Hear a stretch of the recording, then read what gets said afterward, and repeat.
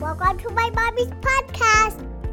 This podcast is brought to you by MyoBuddy. This thing is one of my daily go-tos for relaxation because it combines the benefits of infrared heat, percussive massage, and vibrational therapy for what I can only describe as a mixture of deep tissue massage and myofascial release all in one device.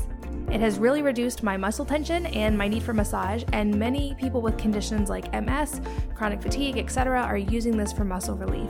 Also, many athletes use it for faster recovery. I personally find the biggest benefit for relaxation and for fascia work, but you can try it out at wellnessmama.com/go/myobuddy. That's MYOBUDDY, and make sure to check the show notes for a special discount. This episode is sponsored by Four Sigmatic. You've heard me talk about Four Sigmatic before because I love their coffees, teas, and hot chocolates. Now you can get 15% off any order with the code WellnessMama. But these are not ordinary drinks. They're delicious combinations of coffee, cocoa, and adaptogenic herbs, now with the benefits of chaga, cordyceps, and lion's mane for an extra brain boost and clean energy. My longtime favorite is their instant coffee with the benefits of these mushrooms, but lately I've also really been enjoying their caffeine-free blends. Try out all of these delicious drinks at foursigmatic.com/wellnessmama. That's FOURSIGMATIC.com/wellnessmama. And make sure to use the code WellnessMama to get 15% off your order. Hello, and welcome to the Healthy Moms Podcast. I'm Katie from wellnessmama.com, and this is going to be such an enlightening interview for any parents listening. I am here with Michelle Pero and Vincent Adams, who wrote an amazing book called What's Making Our Children Sick. And we're going to go a little bit deeper into their background, but Michelle is a veteran pediatrician with over 35 years of experience in acute and integrative medicine. More than 10 years ago, she transformed her clinical practice to include pesticide and health advocacy. I know I get a lot of questions from you guys about these topics. She has both directed and worked as attending physician from New York's Metropolitan Hospital to UCSF Bainoff Children's Hospital in Oakland. She is currently lecturing and consulting and working with Gordon Medical Associates at Integrative Health Center in Northern California. Her credentials are a mouthful. Vincent Adams is a professor and vice chair of medical anthropology at the University of California, San Francisco. She has previously published 6 books on the social dynamics of health, scientific knowledge, and politics, and is currently the editor for Medical Anthropology Quarterly. So they're both highly qualified, and I can't wait to jump in. Welcome, ladies. Thank you, Katie. Thanks for having us. Yes, thank you, Katie. So I'd love to hear to start. It always is great to hear someone's story. How did you guys both get into your respective areas to begin with? Happy to share that, Katie. I'll start. Michelle here. So my training, as you mentioned already, is in pediatric emergency medicine, and I'm an acute care doctor. And what happened, there were several things going on at the same time. For starters, my own son had some health issues, and he's 24 now and doing super well, which led me into the path of more integrated tools to help my own child get well. Some years later, actually, I was working and approached by a group of moms here in Marin County who needed me to help them stop the spray of a pesticide that was going to be sprayed along the entire coast of Northern California. And I was so reluctant to get into this, Katie. I was a busy mom, running my own practice, PTA chair. I had so much going on, and I reluctantly said yes. And that was transformative because through these smart moms, I learned about not only pesticide advocacy and pesticide health issues, but genetically modified food. And that was a game changer for me. And we can go into it during this conversation. But through that relationship with these incredible women, it literally transformed the work to where I'm now doing mostly integrative care and working with a lot of legislators to try and stop herbicide and pesticide use overall. So my story is, as you said, I'm a medical anthropologist, and I've published for many years research on the social dynamics and politics of health and medicine.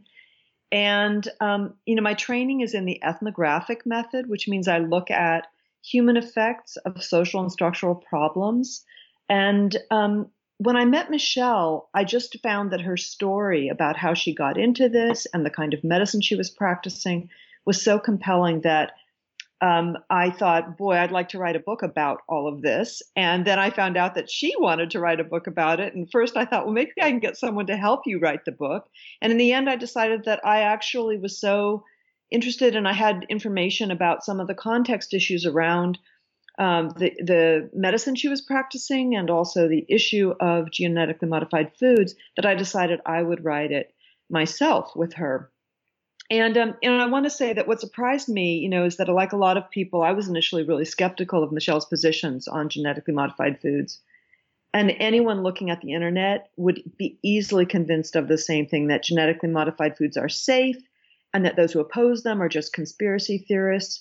But after I really did the research and looked over her shoulder, reading the articles she was reading, talking to the scientists who were involved with this, reading some of the politics about it, and interviewing her patients, I really decided that, she's right. There's a lot here that we still don't know, but we know enough now to be worried. And so I just couldn't resist. I jumped in, wrote the book, and it's been a great project for me. That's awesome. And I know we're going to delve into it more as this discussion progresses, because I think that's an important topic and I get a lot of questions about it. But I think the title of your book is the perfect place to start, because I see this every day in comments from readers and in my own research. Kids are getting sick a lot earlier and with things that never used to be even considered childhood illnesses. So let's start with the title of your book. What is making our children sick? So this is something that's been plaguing me as a clinician. I'm a pediatrician, and by definition, I'm a child advocate, right? That's what pediatricians do. And approximately 15 to 20 years ago, when I was still mostly doing acute care medicine, I started recognizing a trend right in my clinic, right on my exam table, that kids were sicker. And what I mean by that, I was doing acute care, so I would see a child with an ear infection, right? Super common, see those, every day. But mom might say, oh, yeah, this is his 8th infection and the kid was 10 months old. Or kids on asthma medications and had been on steroids for 3 years. Or children with chronic constipation who couldn't come off Miralax or other common pharmaceuticals used by pediatricians. And coupled with that, I was very shocked by an alarming trend in autism, autistic spectrum disorder, as well as other learning issues and what we call neurocognitive disorders. And this alarm, coupled with what I had learned about genetically modified food and pesticides, led me down a different path. And I wanted to treat my patients differently and use a different toolbox, because what we have in traditional conventional medicine does not address the chronic new age child. I had to expand my palette, so to speak, and broaden my perspective to now begin to these chronically ill children. And we can go into the statistics later if you want, Katie, but they're alarming, and they're from the CDC. This is not voodoo medicine. We have great stats on this, and kids globally are sicker. So I would just jump in and add that one of the things I noticed after studying Michelle's practice and looking at her patients and listening to her explain the cases is that, kids are chronically sick for a lot of reasons. They're exposed to a lot of toxicants. They get exposed to a lot of pathogens that are known to Western medicine. But one of the things that became clear is that there was a pattern of her recognizing that kids have leaky guts, and I'll let her explain that later. They have dysbiosis in their gut, which means an imbalance of bacteria. And because of this, they've got this problem of immune systems being chronically taxed but underperforming. And in some ways, it's sort of like a grand theory, but it does explain a lot of the systemic problems that you see in brains, on the skin, in the immune reactions, in the digestive tract, kids with ulcerative colitis who are only 9 years old. It's ridiculous. And so there is sort of a theory. And one of the connecting points for her on this is that food is one of the culprits. It's not the only culprit, but it's one of the culprits. And then what we go on to say in the book is that it's not just the biological problems that are at stake here or that are causing this. What we really see is that there's a context and there's a political and social and economic predicament that we're facing as well, which is a cataclysm of 3 things. We've got reluctant medical communities who are faced with a massive epidemic of chronic disease in our children and they have an inability to deal with them, and they don't deal with food enough, a food regulatory system that is full of holes, and then a history of the science on genetically modified foods and pesticides that has actually obscured the facts and made it very hard for people to figure out what the truth is on these things. Yeah, that makes total sense. I know for me, just in my own head, when I try to think of like all the factors that can go into it, because I know food is a big one, that's my background as well. And I explained it to my kids kind of like the bathtub effect of you can put like all these different things in a bathtub, but once it gets to the top, it's going to overflow no matter what you put in it. And when it overflows, it's going to create problems. So that's how I kind of think of it. Like we're putting in all these negative inputs and creating these problems. But I want to go a little deeper. So let's clarify some of the language because like you said, there's a lot of confusion on some of these terms online. So when you talk about pesticides, what are you including in that? And when you talk about things like industrial food and modern food and genetically modified food especially, what are you talking about? Because I know I hear online a lot, people say like, no, genetic modification is totally natural. They've been doing this forever. It's where they crossbreed plants. So I'd love for you to explain what you're talking about and go a little deeper there. Yeah, absolutely, Katie. These are great questions, by the way, and they are confusing. So pesticides is the broad category for two groups of chemicals used, herbicides and insecticides. So some are targeted against plants, some are targeted against insects, and they're not all the same. For example, what we talk about Roundup is an herbicide. And so BT, another type of genetic modification, and we can go into that later, is an insecticide. DDT, everyone knows what that was an insecticide. So this is just sort of a classification. Hybridization is not genetic modification.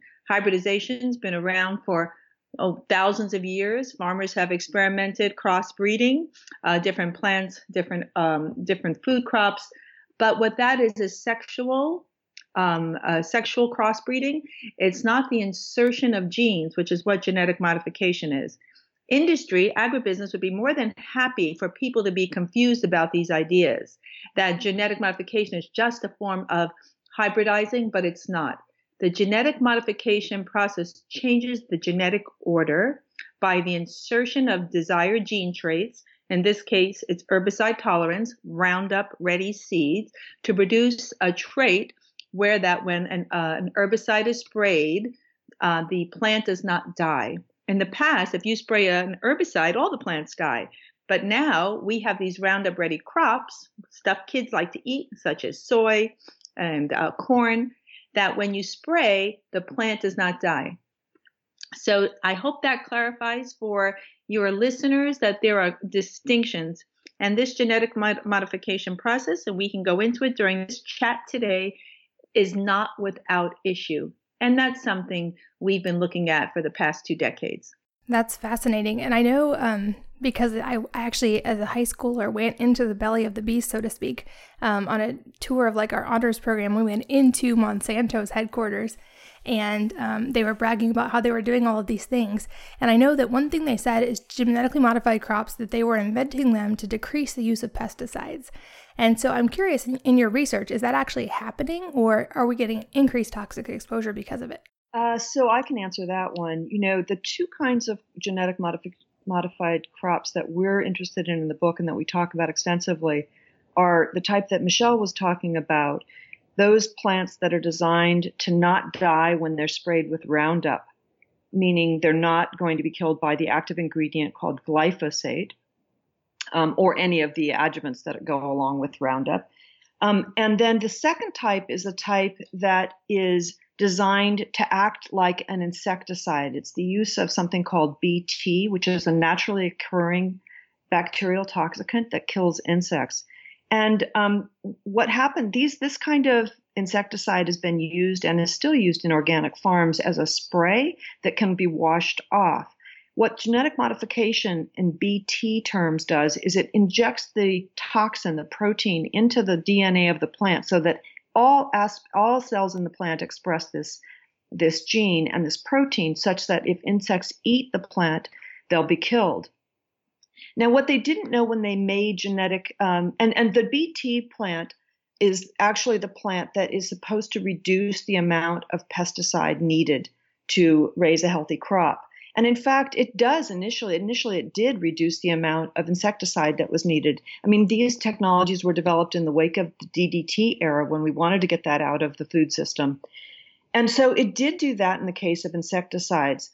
What has happened over time, and I should say with Roundup Ready crops, we've never reduced the amount of pesticide. It's actually made it so that you could increase the amount of pesticide in the form of herbicides that were used on these crops. But what's happened over time, and it's been 20 years now that they've been in the food supply, is that we've developed huge weed resistance and insect resistance, so that now we're having to spray even harsher chemicals on plants and use harsher insecticides in order to make sure that the crop doesn't get infected by these pests. Now, one thing that's important to know is that the Roundup Ready pathway that kills plants operates on something called the shikimate pathway, which is the process by which a plant produces amino acids. And when they originally designed this product, they assumed that it wouldn't harm humans because human cells don't have the shikimate pathway. It's something plants have. But we now know that the human body consists of massive numbers of microbes. And the microbes in our gut, microbes are all over our body, but the microbes in our gut actually have the shikimate pathway. And so the concern is that this enzyme that's used to kill weeds, is actually having an effect on the microbiome. The same is true for the BT case. What the initial assumption was is that these pesticide proteins, the BT, wouldn't have an effect in the human gut because it's not the same pH as the insect gut. But we now know that most of the BT is already activated. And what happens in the insect gut is the actual protein gets into the gut of the insect and pokes holes in the lining of the gut so that the insect dies of a form of septicemia. And what we don't know what BT is doing in guts of humans, but we do have animal studies that are showing it is having impacts. Wow, that's pretty terrifying. And I want to make sure we clarify before we go any further about glyphosate specifically, because I know that word gets tossed around a lot and it's got a lot of, like you've said, mixed information online. So can you specifically define glyphosate and why we all need to be aware of that? Yeah, glyphosate is a very interesting small molecule, N-phosphonyl methylglycine. It has glycine, which is an amino acid, a very common body amino acid in it. And it has several interesting roles of what it does. It first came about as a chelator. So what that means is it binds various minerals and metals. It was used as a metal pipe cleaner. And what they noticed when they brought it out in the 1960s by this company, and Stauffer Company, that the plants around the metal cleaner and the ground were dying off. So that's how they figured, well, gee, it's a metal cleaner. Oh, look, it's an herbicide. So what we suspect is, and we have some good cow studies on this, that what it's doing is it binding certain minerals in our children's bodies, our bodies as well, such as zinc, magnesium, manganese, copper, chromium. And these substances, these micronutrients are key, particularly for, guess what? Brain function. You need zinc in over 200 functions in your brain. Without enough zinc in your brain, one of the symptoms it can cause is hyperactivity. And what are we seeing a lot of is ADHD. When you measure these nutrients, Katie, by the way, in kids, a lot of them are extremely low. So let's just go over what else glyphosate does. So it's a chelator. It was patented as an antibiotic by Monsanto in 2010. So it has an effect on the microbiome, not only in our guts, but in soil. So a lot of soil has become sterile.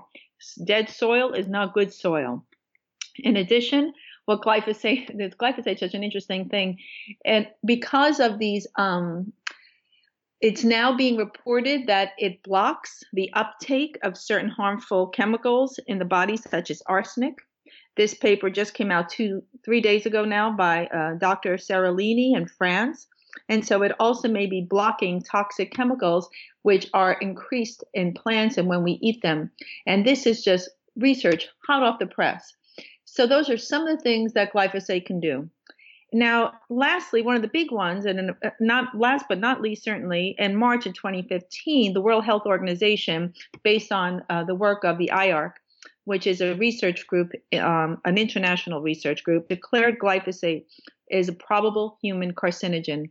And California, the state of California, has taken the bold step of labeling, is it a carcinogen, on something called Prop 65 here in the state of California. And so we now know, and we've known that glyphosate has carcinogenic potential since it was first looked at in the 1980s. So this is not new stuff. And we know about the immune dysfunction. So these are some of the three big things, not to go over every single thing that glyphosate does, because it does other things as well. But for your listeners, those are, I think, the top three: chelator, antibiotic, and potential carcinogen.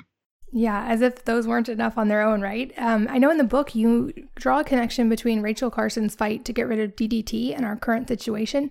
Do you think we're in the midst of a similar situation here? Like, do you think there will be awareness and change over time? Because you mentioned, the foods like corn and soybeans and wheat, and that is unfortunately and sadly like half of most children's diets these days. So, I mean, to me, this is a very pressing thing. Do you think we're going to see a change eventually? Well, we hope so. We wrote the book partly to raise awareness about this and to contribute to possible activism, like we're seeing in California already. It's very interesting that, it's so hard for the average person to decipher the science, and it's so clear that claims about there being a scientific consensus are not really trusted by the majority of the public. And just as in the case of DDT, it wasn't the science that convinced government and regulators to change the policy about DDT. It was actually the public activism that did this. And so, there's hope that, enough people will get on board and demand organic foods. It's so true. There are food movements happening all over the country. Michael Pollan has been a champion of getting people to eat real foods instead of packaged foods. He doesn't really go into the GM debate, but he definitely has argued against eating packaged foods. And of course, the packaged foods, the soy, corn, canola, sugar beets, these are the most prevalent GM foods in the country. And they're, most of the packaged food is full of them. So a lot of people are eating these things without even knowing it. But glyphosate is an interesting problem because it's not just the farming community that's generating problems with glyphosate. People use glyphosate and Roundup in their backyards. It's sprayed on parks and in schoolyards and, everywhere. It's pervasive in our country. We have increased our use of glyphosate by 240-fold over the last decade alone. So even if there were studies early on that suggested it was safe, no one's really looking at the increased amounts of exposure that we're getting now and looking at the effects of that. Wow. Yeah, I know I've seen it, neighbors spray it. And I know we used to live in an area where there was commercial farming and it was drastic how much and how often. I mean, they would fly planes, they would have tractors, everything like spraying so often. That's why it made me wonder, like, there's no way this is decreasing our pesticide and herbicide exposure. And then the flip side of that is all this is getting into the food. And I know that that's a kind of controversial subject as well, the regulation of genetically modified foods and if they should be labeled or not. Why do you think this is such a controversial area? And also, I'd love to hear, what do you say to the critics? Because I know you must get them, because I get them. Those who say, like you mentioned in the beginning, that genetic modification, this whole thing, it's a conspiracy theory and there's nothing to worry about. How do you answer them? Well, there's so many good questions you've asked here, Katie. These are really good questions. Regarding the labeling, the American public wants food labeled, and the non-GMO verification program has been very successful in labeling, and the rate of organic sales and non-GMO verified foods has gone up significantly, and companies are taking a look at that. So that's what people want. Companies fought that through the Grocers Manufacturers Association, and they gave massive amounts of money to those states that were trying desperately to label, such as California, Washington, Colorado, and we all failed due to the massive amounts of money that were pouring in from industry. The reason why labeling is so important is because you can't track diseases if you don't know what we're eating.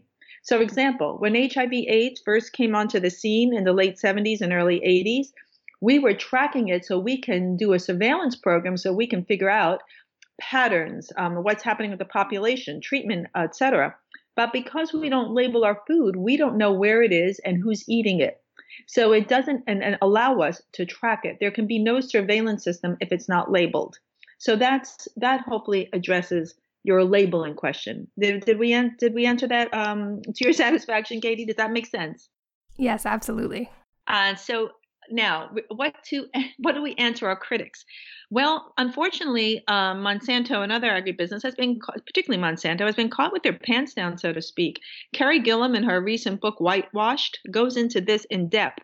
The Monsanto papers have come out, as well as other documents which show that there was a significant amount of collusion, ghostwriting by scientists, and obscuring data. So whether agribusiness can be trusted in terms of the literature and science they're putting out is hotly debated and questionable at this juncture, particularly among anyone who just questions what we're reading. So this has created a massive concern for us, is that we cannot trust the science that's been put out by big agribusiness that GM foods and their associated pesticides are safe. And I would say, in terms of responding to critics, it sort of depends on where the critic is speaking from. There are so many different constituencies that are opposed to skepticism about GM foods. If you're talking about a mother who's trying to be healthy and make healthy choices with her child, we devoted a whole chapter to the women we call the warrior moms in the book. They need huge support. The reality of kids getting sick is not an imaginary thing. And the fact that food is probably one of the main reasons their kids are getting sick shouldn't be ignored by anybody. So on that score, it's total support, 100%. Whatever they're trying to do, however they need to make sure their kids are healthy, we're behind them. If you're talking to farmers, there are a lot of farmers who would say, you can't take away my Roundup. This is what makes my business viable.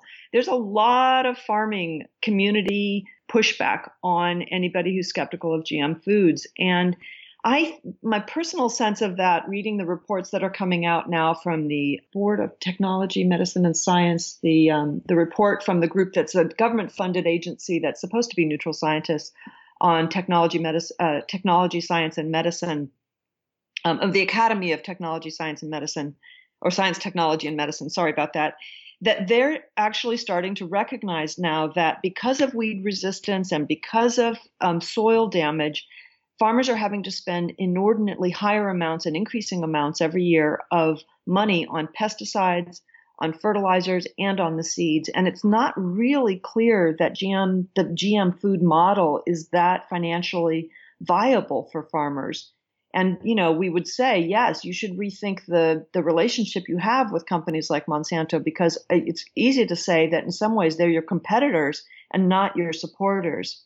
And then there are the communities of physicians and scientists who really oftentimes have a very eye-rolling reaction whenever I mention that we're working on the issue of GM foods. And I haven't quite figured this out entirely yet, but I think part of the resistance is not based on the fact that they've actually read the GM science and the critical science or the original data. It's mostly, I think, because the world of genetic modifications is pervasive in biomedical research. A lot of the basic lab technologies that are used in science today with lab animals, mice, use recombinant DNA techniques. And these are essentially genetic modification techniques. And there are also many products that have come out for use in biomedicine that use genetic modification.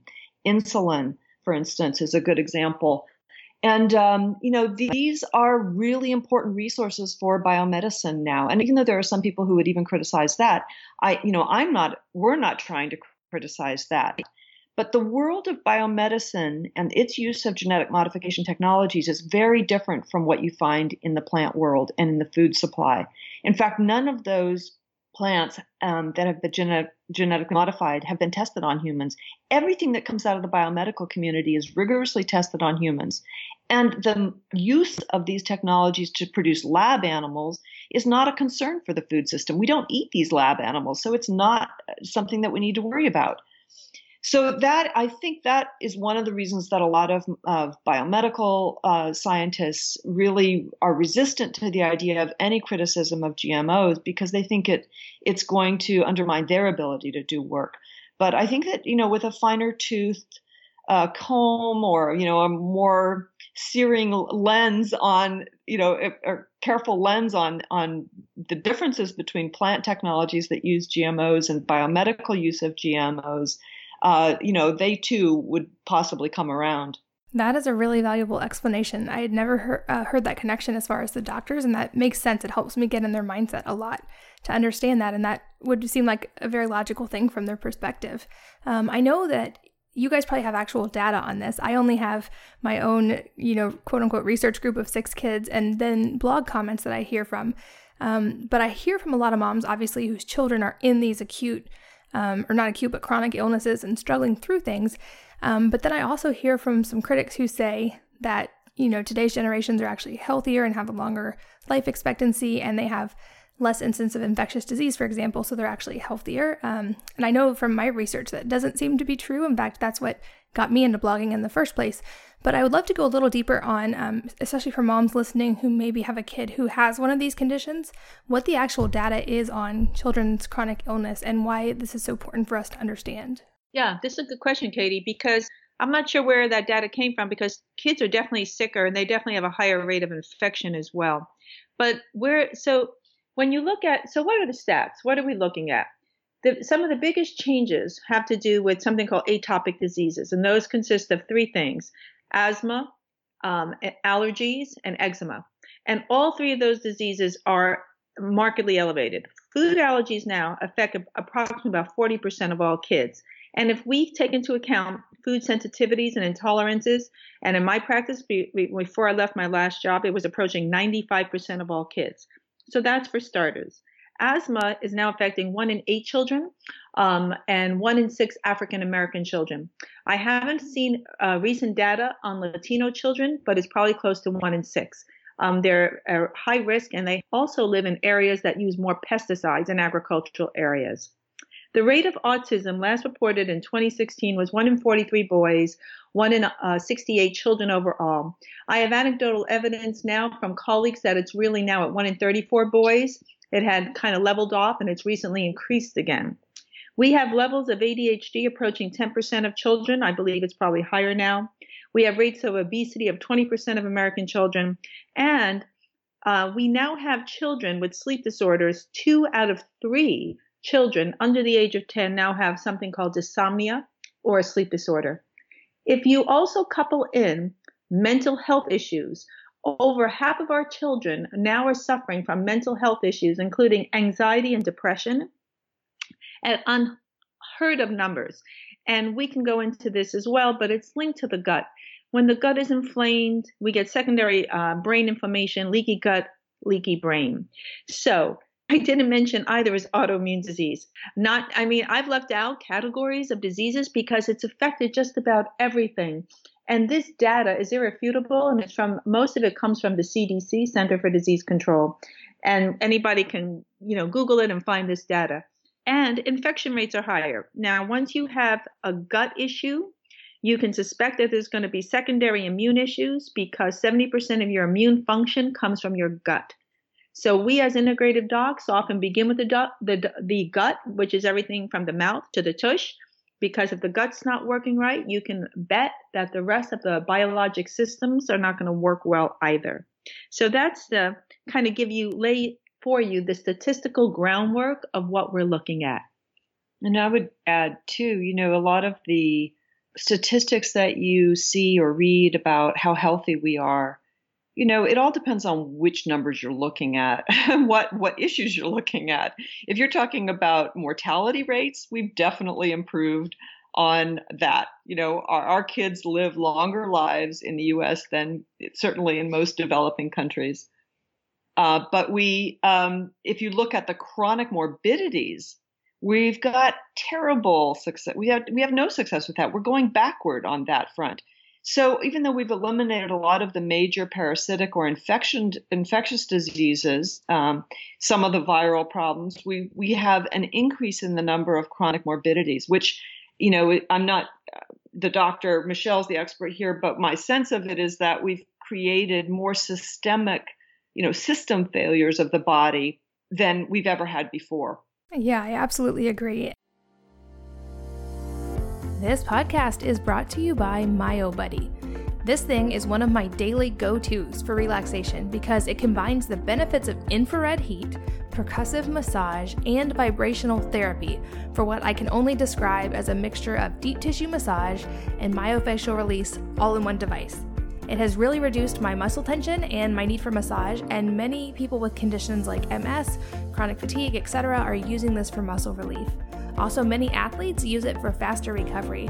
I personally find the biggest benefit for relaxation and for fascia work, but you can try it out at wellnessmama.com/go/myobuddy. That's MYOBUDDY, and make sure to check the show notes for a special discount. This episode is sponsored by Four Sigmatic. You've heard me talk about Four Sigmatic before because I love their coffees, teas, and hot chocolates. Now you can get 15% off any order with the code WellnessMama. But these are not ordinary drinks. They're delicious combinations of coffee, cocoa, and adaptogenic herbs, now with the benefits of chaga, cordyceps, and lion's mane for an extra brain boost and clean energy. My longtime favorite is their instant coffee with the benefits of these mushrooms, but lately I've also really been enjoying their caffeine-free blends. Try out all of these delicious drinks at foursigmatic.com/wellnessmama. That's FOURSIGMATIC.com/wellnessmama, and make sure to use the code WellnessMama to get 15% off your order. A friend of mine actually said one time, and I wholeheartedly agree, that everyone says the medical system is broken, and that they don't agree that the medical system's not broken. It still does exactly what it was designed to do, which is address trauma and infectious disease. And if you break a bone or get in a car accident or have an acute infectious disease, certainly go get medical attention in the United States because you're going to have good odds. But the problem is we're now trying to treat chronic illness as an infectious disease and to tackle symptoms and go after, and it doesn't work on that kind of model. And I think that's why it's brilliant. People like you guys taking the integrative approach and looking at the whole body. And I think that's what's going to eventually address the problem. And I love that you talked about the microbiome, because the mouth and the microbiome are my two pet areas of research myself, although I probably don't have near the data you do. So it would seem to me like all these factors are pointing into, genetically modified foods are potentially affecting our children, and we know that can potentially affect gut bacteria. I've seen some preliminary research there, but I would love to hear what studies have you actually come across in this, and why are we not doing more studies on this? It seems like it would be a really big deal to tackle. So there's a ton of research coming out now, Katie, on the effect of glyphosate, for example, on the microbiome, and particularly in animals. There's just in this past 2 weeks, there was one on sea turtles, and there are articles coming out specifically how herbicides affect the microbiome. So it's coming out all the time. When I first started looking at the microbiome about 15 years ago, there were a few hundred articles. And I think we're up to we have over 10,000 articles on the microbiome. It's impossible to keep up with this literature, and it's burgeoning. It's in the forefront. And not only is this microbiome data so key, it's linked to distinct diseases. So we can now pinpoint microbiome profiles or fingerprints with certain diseases, such as autism, such as diabetes, or certain autoimmune diseases. And we're now doing targeting therapy using specific organisms. There is great research that came out in 2012 out of Germany, still some of the best studies I've seen. A gal named Dr. Kruger and her group looked at the chicken microbiome and glyphosate. And they found that glyphosate selectively killed off beneficial bacteria such as lactobacilli and bifidobacteria, and selectively increased the growth of clostridial species, which can wreak havoc, as well as salmonella. And there have been other studies on cows since then and the microbiome. So we don't have any human data on the microbiome and selected herbicides. We don't have it, but we do have a lot from animal literature. And we, as clinicians, integrative practitioners, can extrapolate, because indeed we are related to the cows and the pigs and the rats, where we share genetic information. We can extrapolate that data to ourselves.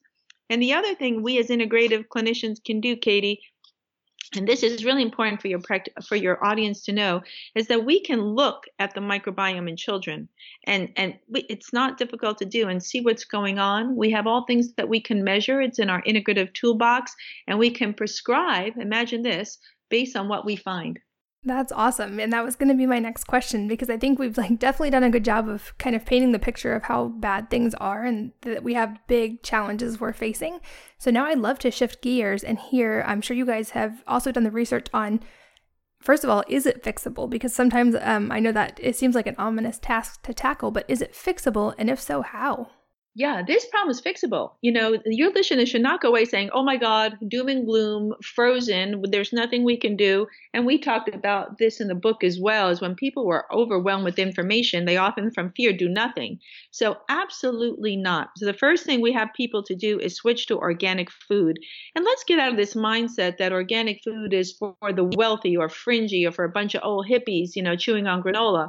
That is something that's been propagated by the media. And that kind of, image has to be dispelled. Organic food should be conventional food, and conventional food should be pesticide food, industrial food, or modern food. So organic food is what should be conventional food, food grown without chemical additives. And that's what our children should be eating, no doubt. Parents can do simple things by switching their kids' diets, using a simple water filter. It could be a simple refrigerator filter or, some type of Brita or pure filter, whatever, handheld filter, because the water may have certain chemicals added that are not so good for kids. And what they can do simply at home is decrease the use of the other toxins and toxicants that we've been referring to so that the entire load on children is reduced, both internally and externally. And guess what? You save money when you switch to non-toxic alternatives, even from cleaning products, cosmetics, etc., what you put in your yard, it actually saves you money. So there are ways that parents can easily act. And you know what? Giving 3 things for parents to do is more than any busy mom or dad can handle. Running around with 3 kids and trying to do all these things, impossible, right? So you want to keep the list short and the things simple we can do. They're simple and they're super effective. And I would add, on a societal level, there are lots of things that people could think about as well in terms of supporting or even actually getting involved. In terms of the government, making sure that the regulatory agencies are doing their job and keeping the most toxic things out of our food system. That's a huge battle that has to be fought immediately, actually. We've got plenty of evidence that not just glyphosate, but much more toxic chemicals are being used in a lot of the crop production in the U.S. right now, and it's deadly. And it's particularly deadly to people who are near the fields and farms, including schools that are near these. But it also is deadly for other people who just eat the food that's grown in these environments. The government can also, this is a long shot, but, ever hopeful, we could talk about government subsidizing organic growing instead of non-organic growing, because we subsidize a lot of our crops in the U.S. right now, but we subsidize them to grow things in ways that are really toxic for the environment and aren't necessarily good for the nutritional quality of the food as well. And it forces them to put those ingredients, the soy, corn, canola, into packaged goods, because you can't live on fresh corn all the time. You have to eat it in a packaged form. And so, eating real foods is so important. And if we subsidize the organic industry the same way we've subsidized the non-organic industry, it'd be an interesting experiment to see how things turned out. Oh, yeah. Well, and I was also going to say, there could be more activism in the medical community as well. As doctors are increasingly facing the problem of chronic disorders and recognizing that the acute model doesn't really work to take care of these people, they hopefully will start learning more about and applying to their clinical practice efforts that really do a more ecological approach to health. In the book, we talk about something called eco-medicine, which in a nutshell is this idea that, our guts are only going to be as healthy as the soil that the food we eat is grown in. And so to think about the whole ecosystem as a nurturing, microbe-filled environment where there's a direct relationship between what the soil is doing, what the food tastes like and contains, and then what that does in our bodies. And, eco-medicine, of course, places an emphasis on food-related healthcare. That's something that's, surprisingly not very well developed in our medical system and our medical model right now. And then, parents can get involved as well and making choices, good, healthy choices at home. Michelle's really the expert on that, and I've seen it happen. I've met her patients, and they say again and again, we were skeptical of this. We didn't think we could afford organic. And then we made the changes, and not just our kid got better, but we all got better. And, it's kind of the proof in the pudding. But, it's a public health problem. We're not just talking about, one or two kids. We're talking about a massive number of kids who have these problems. And when we see it that way, we really need to think of it as a problem of public health proportions. And so maintaining a healthy food supply is a public health problem. Organic food is not that easy to get in a lot of places, both in urban and rural areas. And so, that needs to be dealt with at a societal level, not just on an individual level. I agree 100%. And I'm curious, is this approach enough for parents whose kids already have, like some of the ones you mentioned, asthma, allergies, eczema?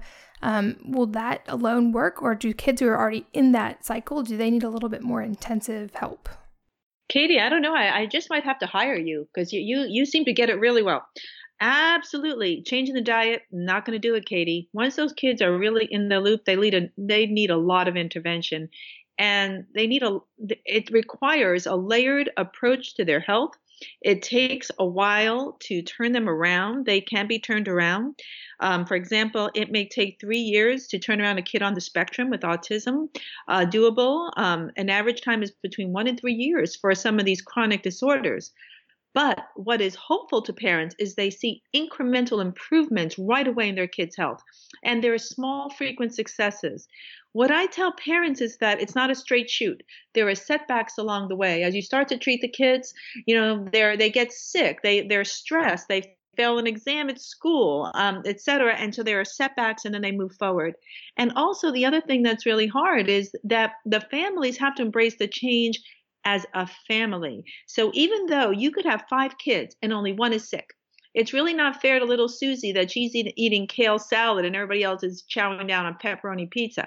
It doesn't work that way. The whole family needs to make the change.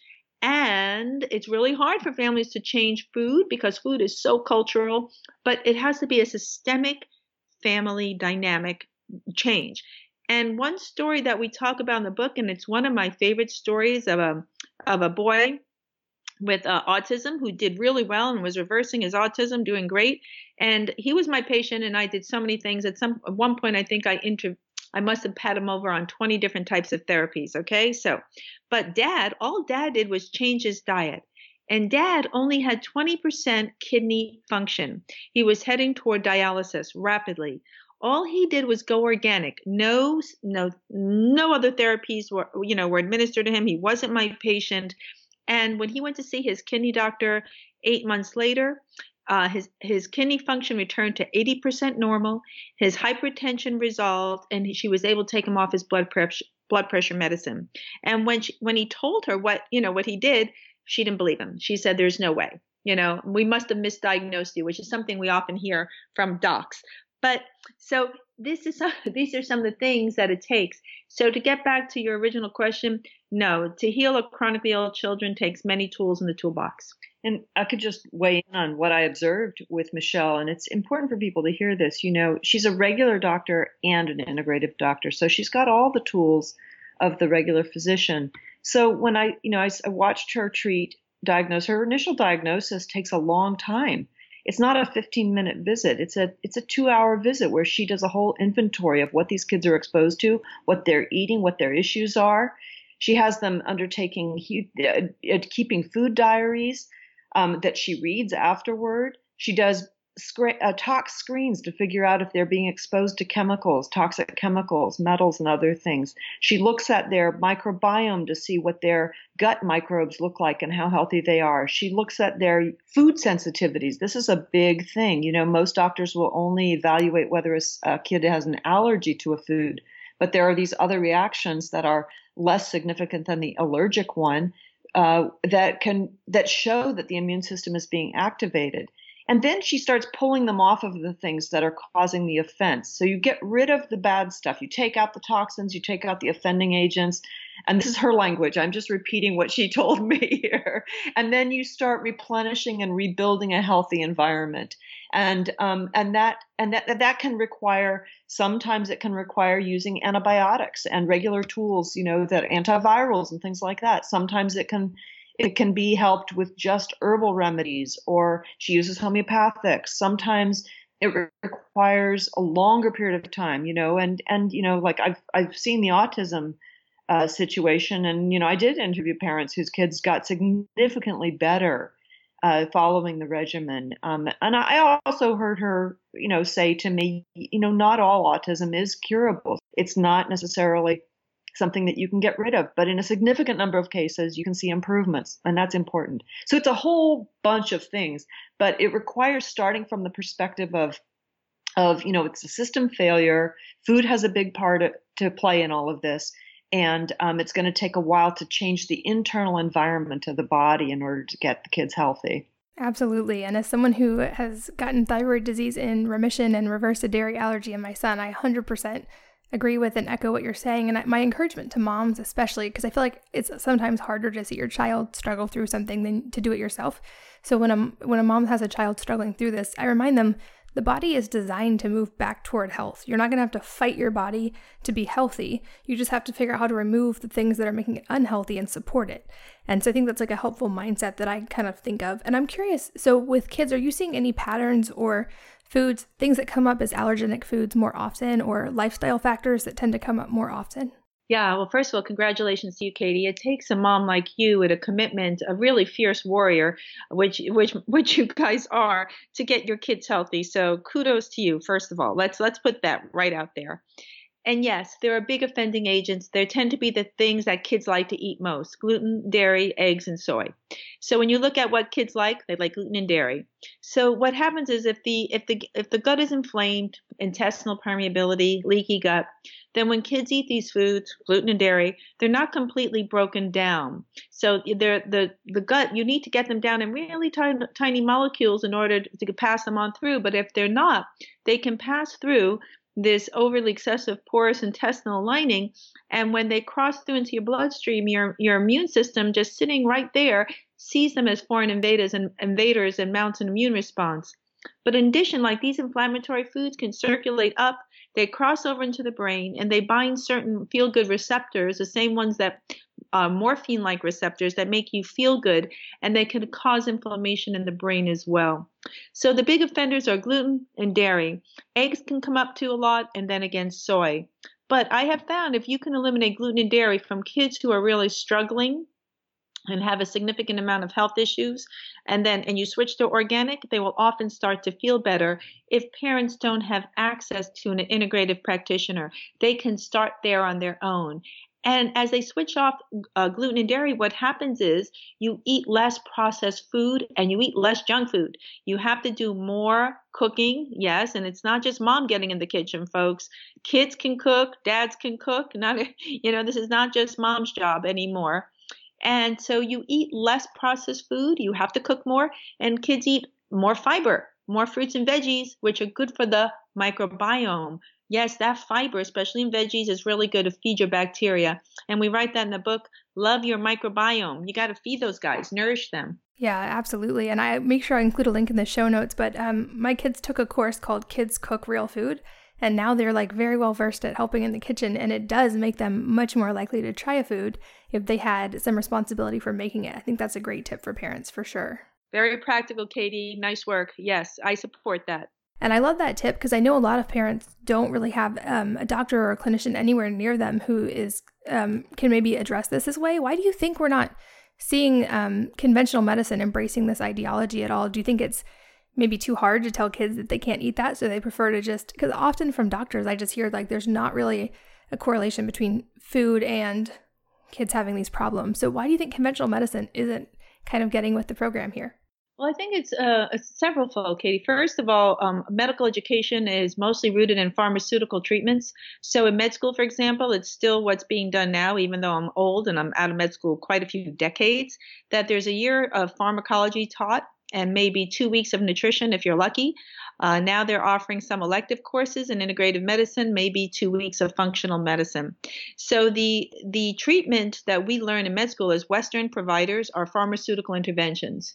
And that's what we call in the book pill for ill medicine. But as we've already explored in this interview, that type of treatment doesn't get to root causes, and that's what we explore as integrative doctors. And that's not how we're trained to think. So doctors have to spend a lot of time on their own rereading and relearning and literally becoming either functional medicine practitioners or, in essence, naturopathic physicians. We have to relearn a model of health based on systems biology and not on the way that we're taught. So the way that we're taught is not working anymore. So this lack of information about nutrition and food as medicine, and with the emphasis on pharmaceuticals, that's part of the issue. And also to really delve into a family's diet and talk about this stuff takes time. And in conventional doctors' defense, they don't have a lot of time with patients, right? Sometimes you see your doc, you've got 10 or 15 minutes, and there's no way they can get into all this. So it behooves our medical system to employ nutritionists and nurses and nurse practitioners and physician assistants to meet with our families or to do group visits. There are other ways we can do this to teach our families, especially with moms and dads with infants and in pregnancy, better yet, before conception. And this is where we can do it in terms of group visits. So I'm giving you some ideas of how we need to rework the system. But moms and dads can arm themselves and go to their pediatricians and say, look, I'm reading this data. And a good pediatrician will say, wow, thank you. Let me take a look at this for you.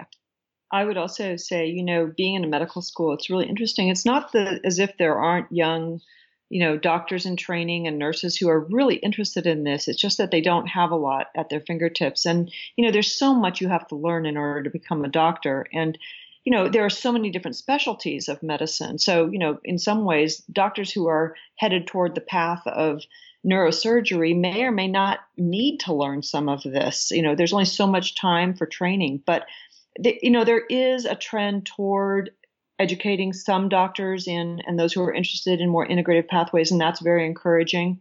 I mean, ideally, you'd want to have a little bit more on food across the board in medicine. I think the microbiome is one of these connecting agents that, because the microbiome is relevant to neurosurgery as well as to basic gut health, that might do a little bit of connecting. But I would agree with Michelle that I think that the influence of pharmaceutical, industries and pharmaceutical solutions has been huge in medicine, and it's really hard to undo that because it's so convenient and it's so much easier than having doctors have to tell patients that they have to change their behaviors. Patients don't like to change their behaviors. So, that's another reason food hasn't been taken seriously. People don't like to change their food habits. And then some people can't change their food habits because of the environment they live in. So there are lots of, and then the other thing is that, a lot of the research that we talk about in the book is cutting edge research in biomedicine. And it's going to take a while before those find their way into what we call the standard clinical guidelines for practice, because there has to be a huge amount of investment in clinical trials that show by evidence-based methods that these treatments work better than other treatments. And so there's just a big lag. But, any time you can find progressive doctors who are well-trained and know what they're talking about, it's probably those doctors who are going to help you with the chronic disorders before others. Yeah, for sure. And I want to make sure we wrap up on a positive note by talking about your book, which I will, of course, have the link at wellnessmama.fm in the podcast show notes. But I love that an MD and a PhD united to tell parents this, because I think it's really, really important. And I love that you guys did that. So talk about your book a little bit and why even parents whose children don't seem to have any kind of chronic illness can still benefit. Absolutely. And I too, thank you, Katie, for that acknowledgement. We too love the pairing of a clinician and a PhD, because what it takes is my view in the clinic, the one-on-one, to Vincent's broader view of the big societal issues as well. So we can really take the lens from very narrow to a very broad lens. And so that really kind of widens our landscape of what we're looking at. So I think that's really important. Thanks for the acknowledgement. Parents, even without sick children, will benefit for prevention. If you're lucky enough not to have a sick kid, yay you, and you can do things with your child's health so they don't get sick. Certain diseases can take decades to develop, such as autoimmunity and cancers, and why not give your child the best footing possible?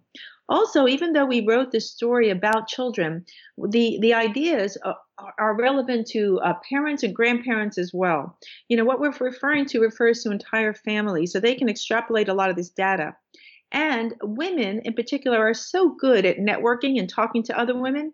So if your kids are healthy and you've made some changes and you can share that with friends and neighbors and cousins, this is the way women work. We talk to each other a lot, usually over lunch, a good meal and a good cup of coffee. So we as gals can get the word out there. So we can be messengers for other people who are struggling with sick kids.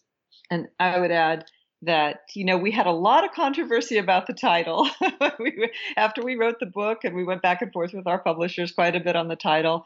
And, one of the things that I would hope that, I didn't really want the title that just focused on kids, because for me, the issue is really one of actually planetary survival. And I know that sounds outrageous, but I do actually worry about the survival of our planet. And when I look at the generations that are upcoming who are, being raised in environments that are extremely toxic, it's very scary to think about what the world is going to be like. So I feel like the book has much bigger implications than just children's health. But to the extent that children's health is really the future for all of us, we all have to pay attention. I agree. I think those are such important points. And I don't think it's overreaching at all to say that about planetary health, because I know I've seen research on plastic chemicals and endocrine disruptors being in the Antarctic now. So this has reached a large scale, and I'm glad that you guys are addressing it. And I will also echo your point about autoimmunity taking years, because I wasn't diagnosed until my 20s, and they think it was maybe partially to do with tons of antibiotics and other gut issues when I was a child. So I think that's an important point for parents, is our kids statistically are going to face a lot more of this even than we did. So I think it's a great time to prevent for sure. That right on, Katie. That's absolutely right. And I want to respect your time. I know you guys have a busy schedule, but thank you so much for being here. This was super enlightening. And anyone listening, you can find their book and all the things we talked about in the show notes. Thank you guys so much. Yeah, thank you so much, Katie. It's been really lovely to talk with you. And thank you for what you're doing, Katie. We appreciate it. Thank you. And thanks to all of you for listening. And I will see you next time on the Healthy Moms Podcast. If you're enjoying these interviews, would you please take 2 minutes to leave a rating or review on iTunes for me? Doing this helps more people to find the podcast, which means even more moms and families can benefit from the information. I really appreciate your time, and thanks as always for listening.